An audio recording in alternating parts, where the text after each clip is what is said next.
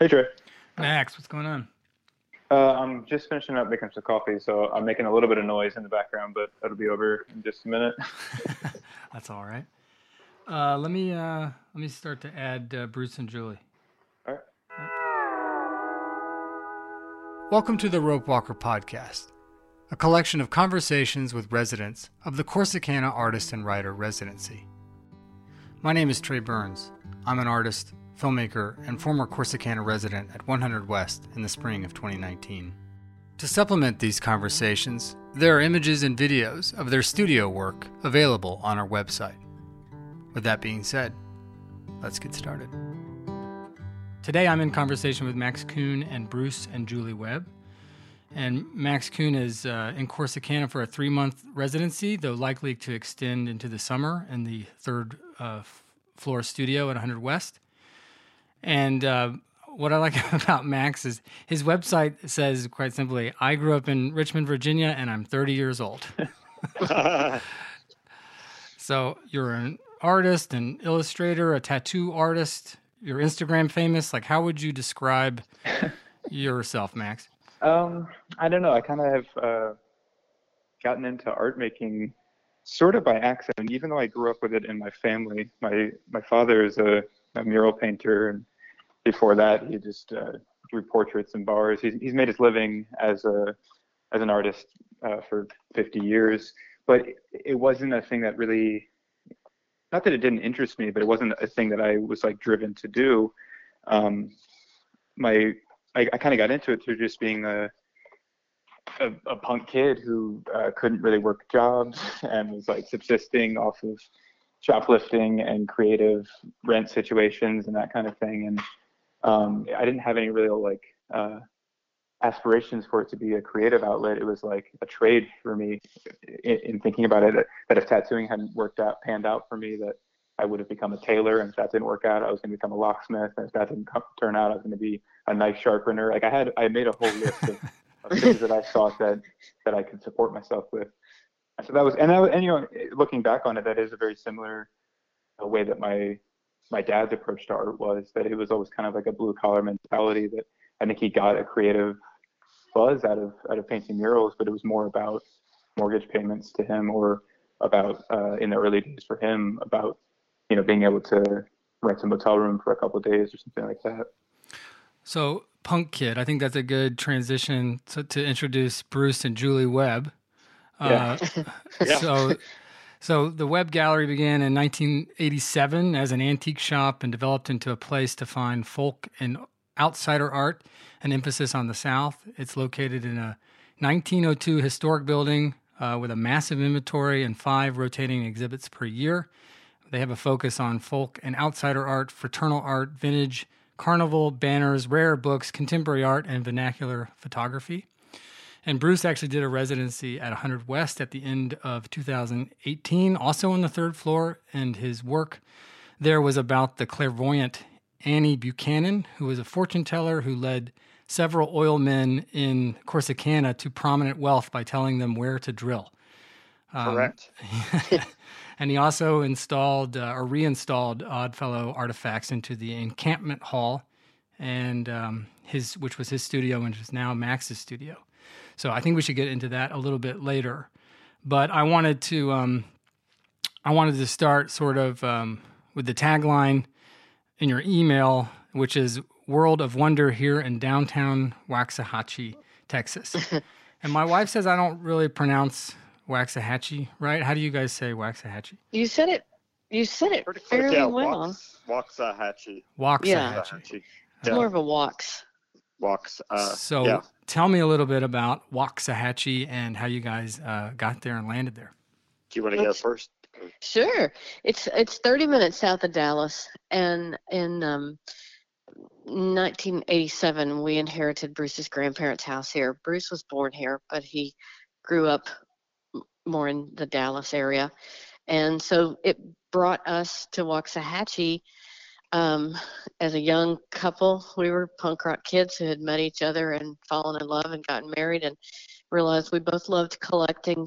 And so we began to collect together. And then the way you collect to keep broadening your collecting is to sell things. to collect more things. So when we came to Waxahachie, we quickly set up a small antique shop, junk shop, and started figuring out how to travel with that being our trade. And so we would go to antique shows in other parts of the country so that we could travel and pay for it that way. And along the way, we started meeting artists, folk artists. First, we met Reverend J.L. Hunter, who was in South Dallas, and he made these stick figures, and it was everything that we liked in antiques and music and everything. It was individual and it was handmade. And then we started doing research, going back to our music love for like the Talking Heads and REM and their album covers using folk art. And it dawned on us that it was all the same thing that we were really loving. And so we started meeting different folk artists throughout the South, and that was our entry into art. And that built up an inventory along with the other old mysterious finds that we were collecting. And that's kind of what launched Web Gallery in its earliest years. Okay. Well, how about just to ask, how do you guys kind of came to know each other, you and Max? Max sent us a box that had a book in it and a cassette in it, and the box was beautiful, and it was very touching. Just like really, it looked very handmade, and we didn't know this person at that time. And then we stopped and read it, and we felt like we knew this person, and it was so touching and so genuine and so beautiful at the same time. It was like a journal that someone had made into a piece of art and beauty, and that's how he introduced himself, and we were introduced to him. How did you find us, Max? I was curious how you knew to send the box to us. Did you send it to other galleries or other tattoo shops? Yeah, I would, to back up a little bit, I really relate to the way that Julie described how you both got into folk art, because it was a similar thing for me of just kind of wandering through my life and my interest and sort of discovering this commonality to the things that I was attracted to. That I got into tattoo art purely as like a financial life decision to figure out how to support myself. But through that, I started realizing that there were certain aspects of it that were more attractive than others, and then I would find a similar thing that was attractive in a style of music or in a way that people created costumes, or I just started seeing this layered aspect to culture that I really wanted to attach myself to, but I didn't have any sort of language to describe it yet. I didn't really know about outsider art or folk art or anything like that. Those weren't terms that were in my head. And so I was kind of just taking any sort of clue or pointed, having people point me in the right direction and just kind of following that. And one thing that I was introduced to even before I got into tattoo art was the hobo monikers that I started riding freight trains when I was a teenager. And the older guys that were showing me, how to get into this, they all marked trains. And so even though I never really became fully steeped in that culture, I was aware of it, I was attracted to it. He showed me the work of Bill Daniel when I was 16, 17 years old. I got to see documentaries and photos of this really rich culture. And so as I'm kind of stumbling through my burgeoning interest in art, I was having a conversation with a friend of mine who marks trains. He does a moniker called Freight Bandit, which I think Bruce is aware of. Yeah. So he knew about you Freight through that common interest of the hobo moniker culture. And he saw what I was doing and the stuff that I was working on and creating this book project. And he thought, oh, who might like this is this web gallery in Texas. Yeah, it was a great way to communicate. And always all the years of having a gallery, the things that have been the best way of communicating, have been great visuals.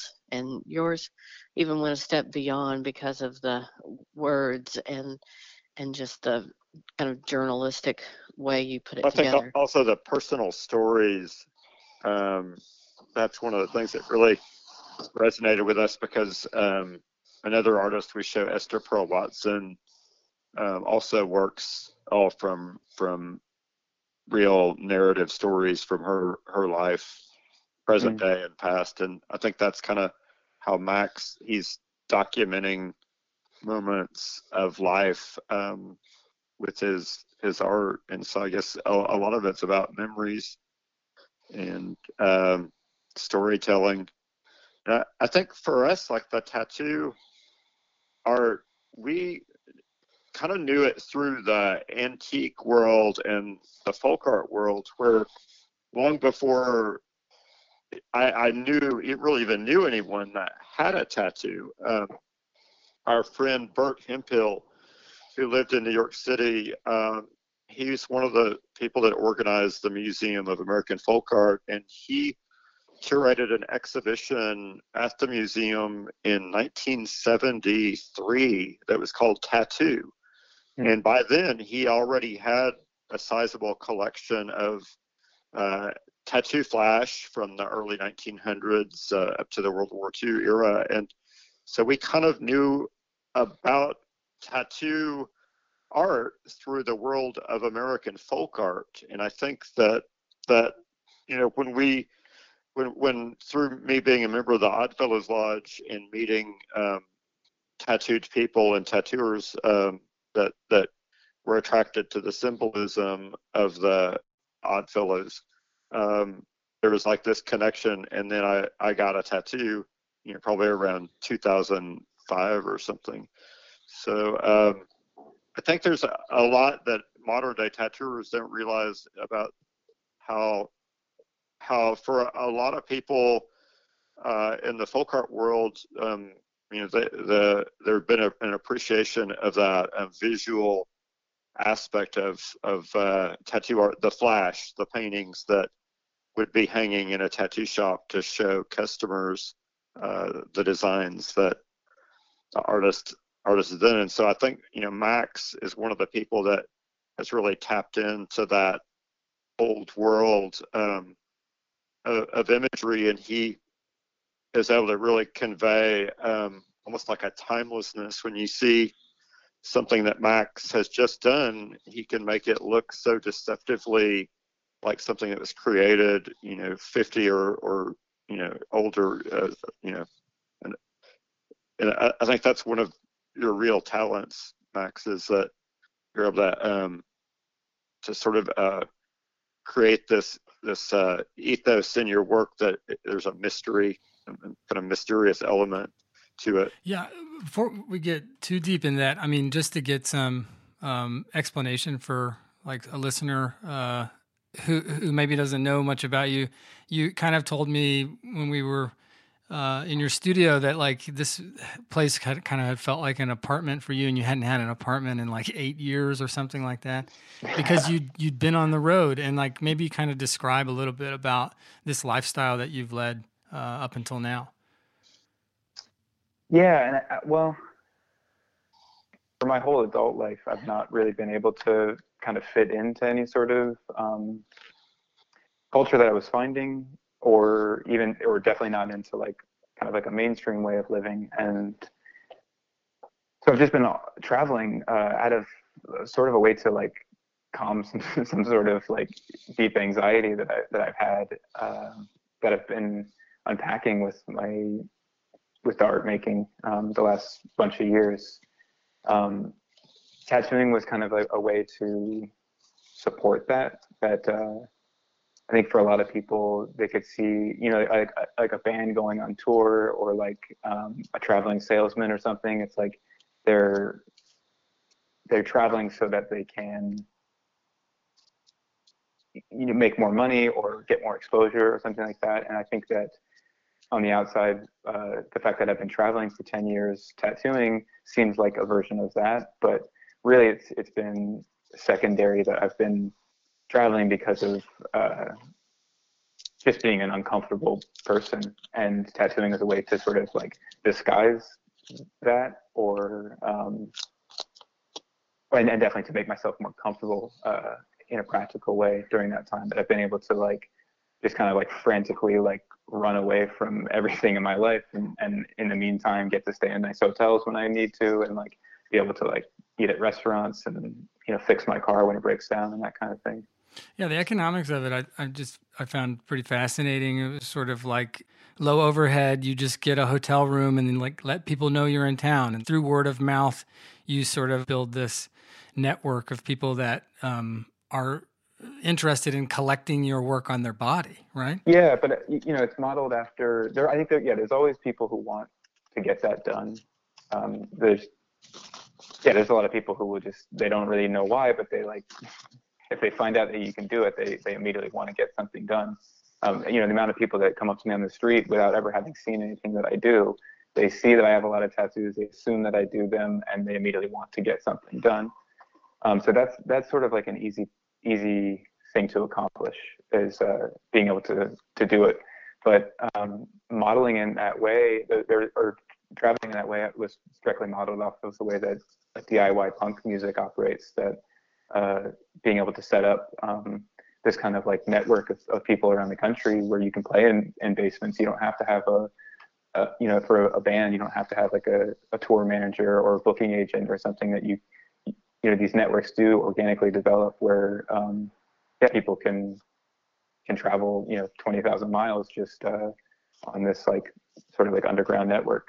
And that's something that, because I was familiar with that early on, being involved in punk when I started tattooing, it was just kind of like a natural progression of like, oh, there's already a model for this. I can just do it on my own. I think you say that there's already a model for it. You've kind of done it really without any model other than your own. So, like I don't. When I see what you've done, it doesn't look like it's scripted from some kind of a proto-punk guidebook or whatever. I don't know. Julie and I grew up in the early days of Dallas. I started going to punk shows in 1982. I think maybe Julie went a little bit earlier than I did, maybe 81 for her. But I think that was what we realized too about that early punk rock scene, is that there was so much encouragement for you to go and start your own band or make a fanzine, which we made a fanzine that was called Bad Karma, where I would go to shows with a camera and snap pictures, kind of like what Bill Daniel, who Max was mentioning, that documented the hobo moniker graffiti. Bill was at just about every show, and a handful of other Texans were there taking pictures, and we would do these cut and paste Xerox fanzines, and I'd use India ink and kind of illustrate it and make T-shirts with ink like that as well. So I think when we first saw maybe the Black Folk Art in America catalog and the rawness of outsider art, I think the immediate thought to me was that this is kind of the visual equivalent of punk rock. This is this unbridled passion that it's the most powerful art that I've ever seen in my life, and the people's approach is kind of like punk rock, where there's just this kind of idiosyncratic drive behind it. And I think over time punk rock's definitely become more scripted, and there's kind of this whole kind of proto punk movement that came out of it, where it became a uniform. But I think that if you look at some of the people like Roz Williams, Christian Death, and people like Meat Joy, it was kind of art rock, or Christian. In the case of Christian Death, it was what they called death rock, and death rock kind of was like it's what they would call goth now, but there was this more of an edgy punk element to it, and I don't know, there's something to that kind of artwork that it's so unique, and yet it resonates with kids that are are living in a rural situation where, the early experience is, through, watching YouTube or whatever now. But so I think that's the thing, is there's like this, people always say, is folk art going to go away? Or, for years they've said punk rock is dead or whatever, but I don't think it really ever can, just because, when you're young, you organically gravitate towards certain types of art, and there's something to that unbridled passion that every teenager, or every human being, I guess I should say, we all, at some point are energized by music or by art, Yeah. Speaking of being young, I'm actually not originally from Texas. I grew up in Georgia around Atlanta, and we have the High Museum. And this was like a formative place for my experience with art.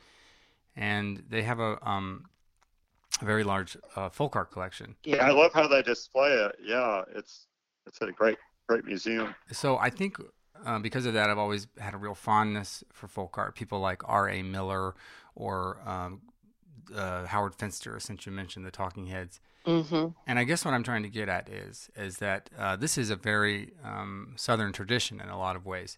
And Texas has its own rich histories.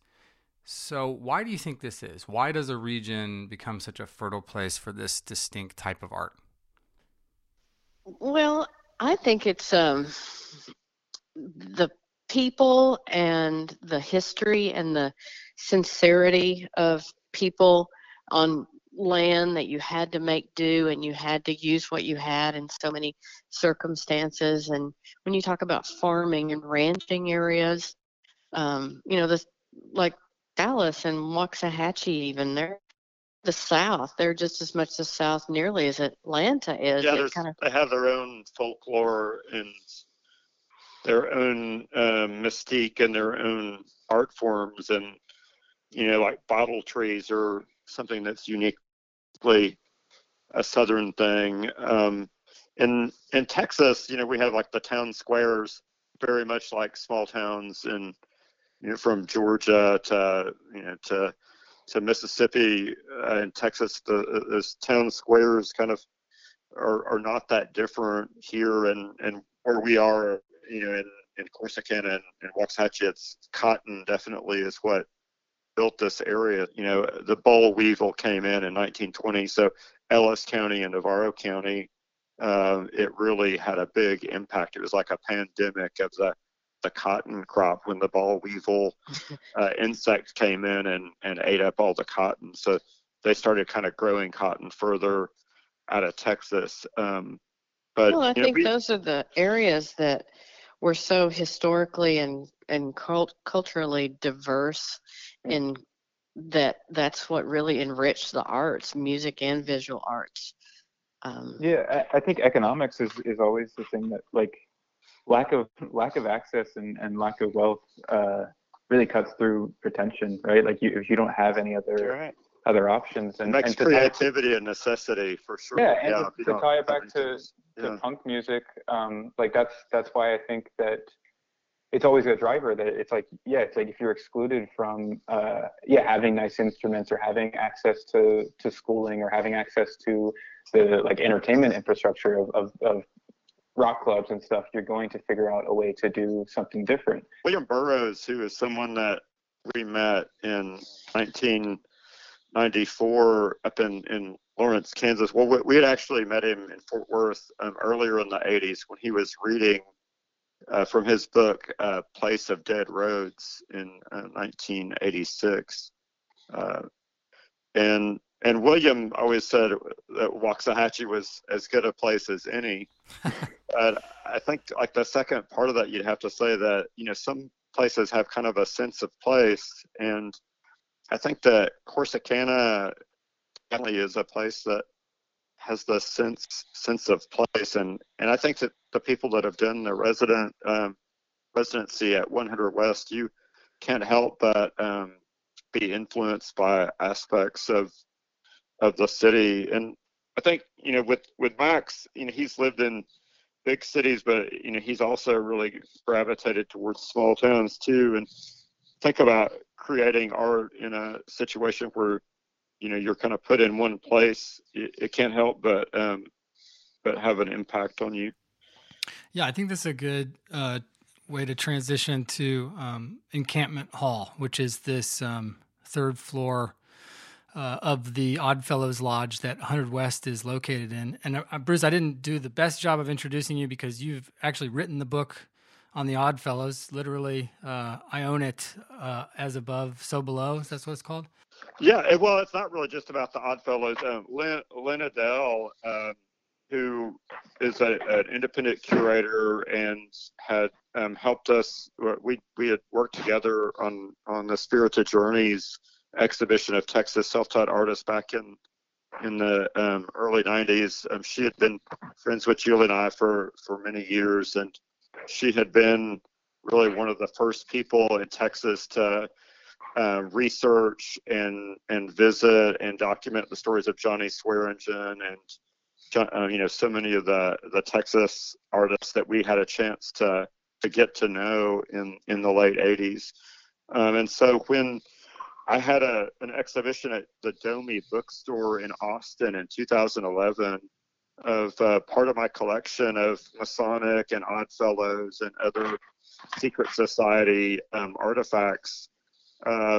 She came and suggested that we do something, a project together, and so the result was the 2016 University of Texas Press book, As Above, So Below, which is just another aspect of American vernacular art that's kind of little known, but yet all over the country are lodge buildings like 100 West, small towns, especially where the buildings, have just been left abandoned. Can you describe a little bit who the Oddfellows were or are rather, and why they would need a lodge in the first place?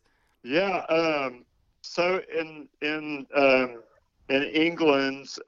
in the early 18th century, there were a lot of trade guilds and kind of, like what would be considered like unions of today. And these trade guilds often had locations in every city where if you were a stonemason, then you joined the Masons, Stonemasons Guild, and they all had their own modes of recognition and handshakes and symbols and things like that. And over time, that tradition branched out into many more trades than just stonemasons. So like the idea of Freemasonry is a philosophical society where kind of like alchemists are using chemical symbols and formula to convey philosophical ideas. Stonemason tools, the axe, the square, the compass, all of these have dual meanings to Freemasons that are kind of like more of a philosophical type of stonemasonship. So the Oddfellows are not that they're really just odd like weirdos. It's more that it means that it's an odd amalgam of tradesmen. So an Oddfellows really means that lodge was open to a wide number of trades, and that's kind of why they started to call themselves Oddfellows. And so the Oddfellows of today, it's a 4-degree system where they put on costumes and enact a drama that's been done in much the same way for hundreds of years. And so to put on these dramas, they have various props. They have like paper mache masks and wire masks with kind of painted screen faces, hand-painted banners, hand-sewn banners, the costumes, a lot of really elaborate painted backdrops, and then carved wooden elements like a carved hand with a heart in the palm of it is probably one of my favorite emblems, and that's the Oddfellows emblem that's got several meanings. It means whatsoever may the hand find to do, may the heart go forth in unison. So it's a message to the tradesman to put your heart into your work. But it also has a dual meaning, which is that of charity, and putting your heart in your hand is to be charitable. And so, the lodges were popular in small towns across America, just like they were for the tradesmen in Europe. And if you were in business and you were coming to a new locality, then, to be a member of the Oddfellows or the Masonic Lodge or the Woodmen of the World or Knights of Pythias, these were all groups that were really popular in the 19th and early part of the 20th century. Yeah, I think that information is a great way to orient us in the physical room that Max is working in. These histories. This place would be kind of historically a site of ritual, of stagecraft, of mimesis, and Max is creating a set, a little makeshift small town USA. Max, would you want to describe this project a little bit? Yeah, well, I mean, without knowing the history as acutely as Bruce does, as far as the way that the boll weevil created an economic and agricultural depression, and without knowing the history of Navarro County, or even really knowing extensively about the Oddfellows and this lodge that I'm in, I'm sort of intuiting just the feeling of what life and identity would have been back then. That it's what I'm working on a lot in my artwork is trying to figure out, trying to unpack these feelings that I think we're all carrying around at this point of it's painful to not really have an identity to attach yourself to, or to the kind of loss of regional culture, or even to have some sort of Bruce, one of the words that you said that stood out to me was recognition, the way that fraternal orders have different ways of recognizing each other, that what an important part that is to being a human, is to be able to be seen and to be attached to something larger, to have a fraternity, and not just in the way that it's tied to men, but just as a human being, how we need to have these things. That being in this small town and being in this building, that was the purpose of it, was to have a standing in the community and to make something with your hands, and to just in these small and vernacular ways, to borrow that word, you're doing this really important thing for yourself emotionally and spiritually, regardless of separate from the philosophy attached to it. I think there's just an innate thing that we need, and that is what this project has been about, is kind of looking for this thing that we've lost, that thing that you described about the connection between the South and Texas, with having these recognizable small town squares that are representing a history of the place. I've never really lived any place as an adult, and started to build up a community. And what's left to me as a traveler is just kind of this rapidly disappearing landscape, that more and more you get forced onto this interstate when you're traveling, and you are just seeing a more and more homogenous culture that, not to pine for the good old days, because I don't think that really existed. And there's so much societal progress that I really value and I'm really thankful for. But what we're losing is something that is, I don't know. Sorry, I got kind of turned around there. Well, it's I think when in seeing what Max is creating, he is creating a town that shows the touch of humans, whether it be through sign painting or building. It's that handmade aspect which create memories through what we've built through historical times of buildings and signs and businesses, independent businesses. And those things are slowly dwindling, and they're becoming much more homogenized, and every town's got the same thing, and the buildings look a lot very similar. So there's not those distinct human qualities within small towns anymore. And Max is one of those people, as he's traveled, he identifies these things and realizes how beautiful they are. And they're sculpturally beautiful, they're artistic and crafted, and they're also memory making. And we're not building things that are memory making anymore. Yeah, well, but it's funny because like Americana is a thing that like kind of gets attached to some of the work that I make. And it's not even a thing that I am intentionally glorifying, because so much of it doesn't really relate to my own life. When it comes to like this kind of like mid-century look, there's so much about the politics involved in that era that I abhor. And like really when I'm kind of depicting that, it's not necessarily that I'm glorifying it, but that I'm using that as a way to highlight some sort of like emotional loss that we're going through. That when you lose this, whether it's like Americana, like whatever that bullshit word is, like that when we're losing more subtle aspects of like what has been a comfort to us on an emotional level of being a part of a world, being a part of a community, that we're losing those things. Well, for someone who's listening to this who hasn't seen what you're working on, maybe kind of describe. It's sort of like a diorama of a town. It sort of kind of looks like Corsicana out your window. But what's going on?